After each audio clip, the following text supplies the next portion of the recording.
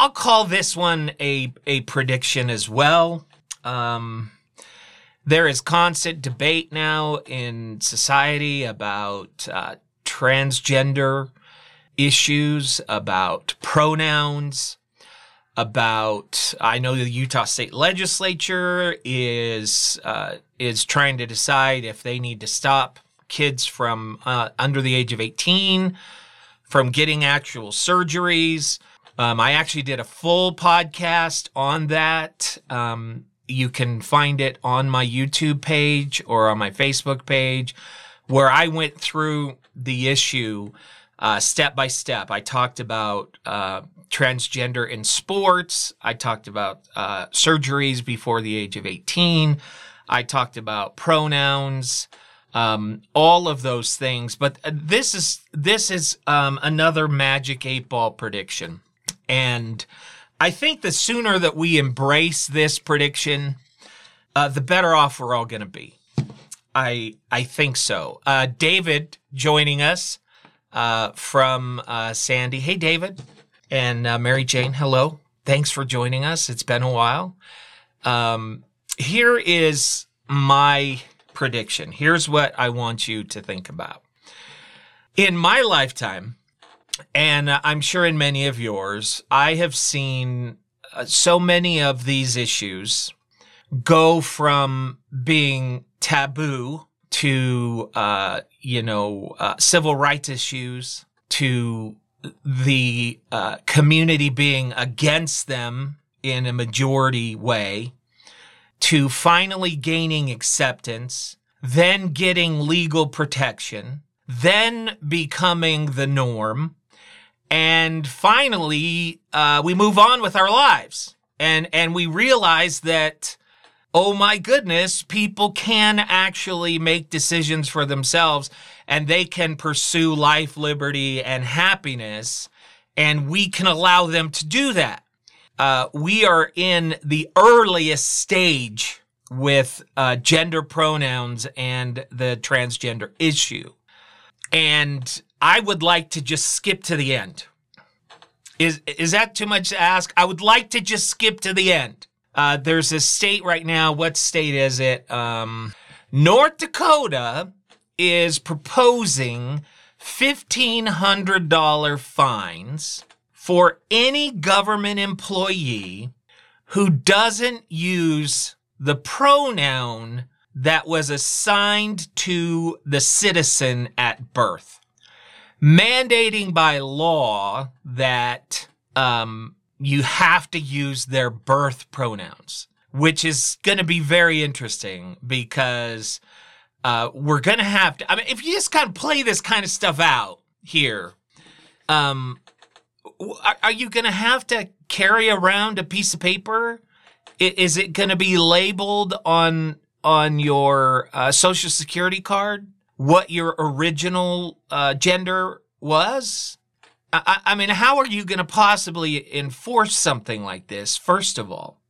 And second of all, why are you going to enforce something like this? I got to tell you, I just don't get it. I try to live my life in such a way that if people ask things of me and I can accommodate them, especially when it's a very simple ask, then I'll do my best. I'm not going to be perfect at it, but I'll do my best. So if you come to me and you say, Jay, look, it's really important to me that you refer to me by a different name or by a different pronoun. It's something that I've struggled with my whole life, and I'm finally coming to terms with it. Do you think that you could do this? And there are people out there who are saying, hell no, I won't do that, because that's not science. That's not the way you were born, so there's no way I'm going to do that. You have every right and choice to say no. Of course you do. And I would never take that away from you. But to use laws, to get so angry about it, to get up in front of city councils and argue about it and make demands. I mean, and I'm just talking about the use of the pronouns. I'm not talking about some of the legal issues. There are legal issues around somebody transitioning to another gender. There are legal issues, and I really broke those down in that podcast. To me, this is kind of like the Black Lives Matter thing. When people got so upset at the name Black Lives Matter, it was very confusing to me, because I happen to believe that Black Lives Matter, and it was never only Black Lives Matter. It was never just Black Lives Matter or Black Lives Matter more than you. It was just Black Lives Matter. And instead of taking a moment and expressing some empathy to a people who are suffering because of things happening in society, instead of taking a moment and saying, why are they saying Black Lives Matter?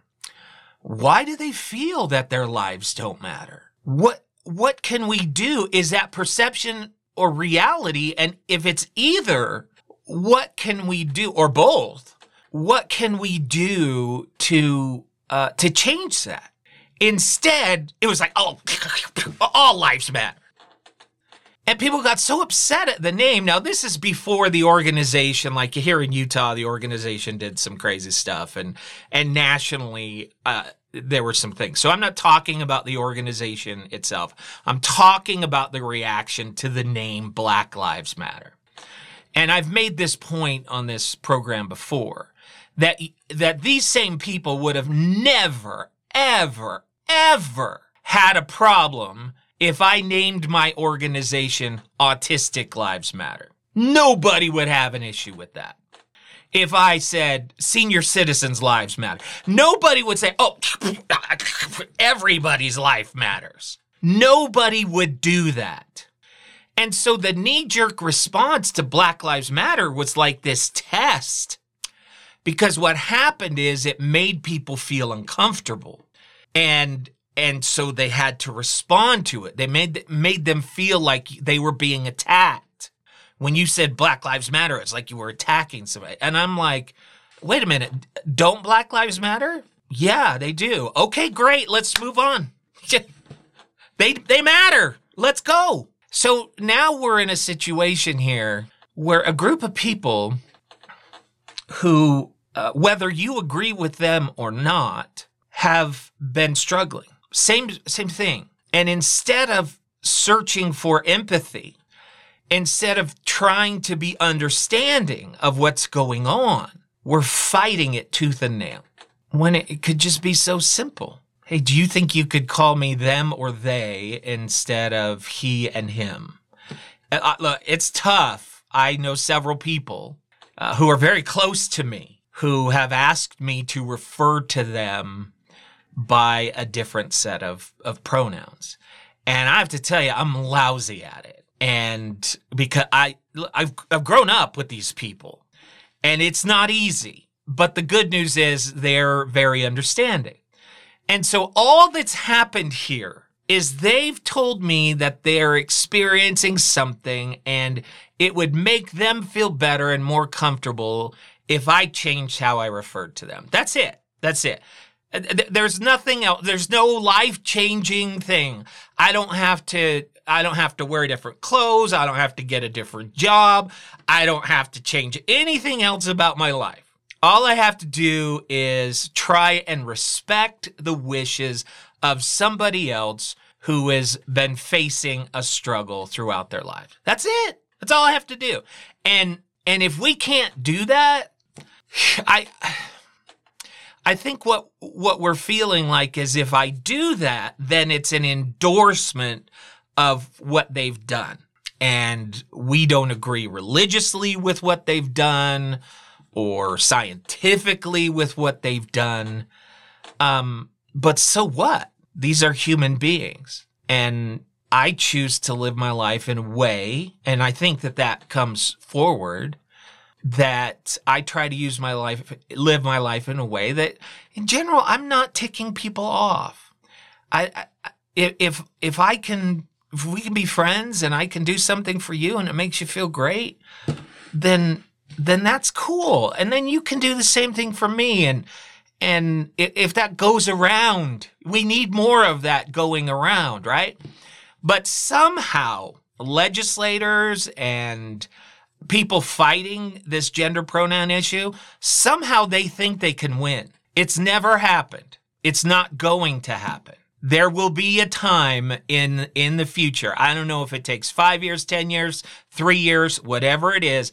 There will be a time when gender pronouns and them being changed and used differently and everything else, they will be a normal part of society. And you can fight against that until the day you die if you want. Or you can just accept it. And, I'm not going to make you use those pronouns, but I'm telling you what, if I was struggling with something my whole life and I came to you and I said, look, this is going to sound weird, but do you think that you could refer to me in this way or that way? It's a struggle I've had my whole life.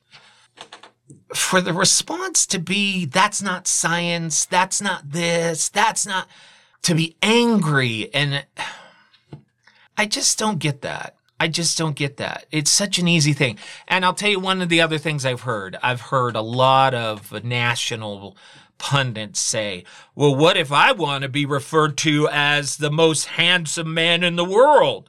What if I ask you to do that? It's such a, what's the word that I want to put on this? It's such an ignorant statement. Because you're throwing away what this group of people has faced their whole life. This is not a vanity play. These are people, and I talked about this in the podcast, and I'll share it with you here. One of a member of my step family believed her whole life that she was a man in a woman's body. Now, this is way, way, way before we heard about transgender or pronouns or anything. And she never asked anything of us. But on certain occasions, she would make it clear that she knew from the day she was born, she was a man in a woman's body. And so she dressed more like a man. She always had short hair. And guess what? I mean, we got along great. No anger, no nothing. A wonderful person. And that's the problem is we let these culture war issues divide us. And the people who are up there with the loudest megaphones fighting against it, they're just trying to divide. And they're just trying to get your donation and your vote. What we need in our society right now is we need healers. We need people of understanding. And we also need to understand that you're not going to stop this. You're not going to do it. And maybe my perspective is shaped by my own upbringing. That situation with this person I told you about. When I lived in San Jose, and that's where I went to high school in California, the word gay was a slur. When you called somebody gay, it was like a bad word to somebody who was homosexual. And one day they just decided, you know what? We're going to take the power away from the word and we're going to start calling ourselves gay. And like that, it just disappeared. And ever since that time, it's like, yeah, I'm gay, queer, LGBTQ, all of those things. And so what was that? So that was in the 80s. So for the next, what would you say, 30 years, people fought against rights for homosexuals. They fought against any type of acceptance of homosexuality, laws against practicing homosexuality. The fight went on for decades. And who won? The group that won are the people that just want to be treated like everybody else in a country where we're supposed to be free and be able to do what we want and pursue life, liberty, and happiness. That's the group who won. And that's the group who's going to win with the transgender issue. Yes, there are things that need to be sorted out with legalities and things like that, just like there was with homosexuality. And those things will play out. But I choose to be somebody who, when they come to me and say, this goes to the very fiber of my being, and if I'm the type of person who says, screw you and the fiber of your being, I don't care, that says more about you than it says about them. Joining us, David says, a lot of people just probably don't know how many of these people personally, I would imagine, or they don't know these people personally, I would imagine. Experience builds understanding. It's just such a great point, David. I obviously grew up with preconceived notions about the homosexual community, and I will be totally honest with you. Steve Taylor joining us on TikTok. Hey, Steve. And Phil, I will be totally honest with you. As a kid, I was not kind towards the homosexual community. I was not understanding. We used to go down to San Francisco, and there were 2 streets where the quote homosexuals would hang out, and we would gawk. Phil says, hi, Jay. And we would make fun of. As I got older, obviously, based upon the monologue you just heard from me, my views have changed. But I had when I lived in Hawaii, I managed Kinko's for a while. Do you guys know what Kinko's is? It's now FedEx, where you go make copies and those kind of things. And I had an employee, and he was the best employee I ever had. His name was David. Best employee I've ever had to this date. And I've managed a lot of people. And one day he asked if we wanted to get together and have dinner with him, his partner, and my wife. And we get together. And this is the first time that I found out that he was homosexual. I didn't know.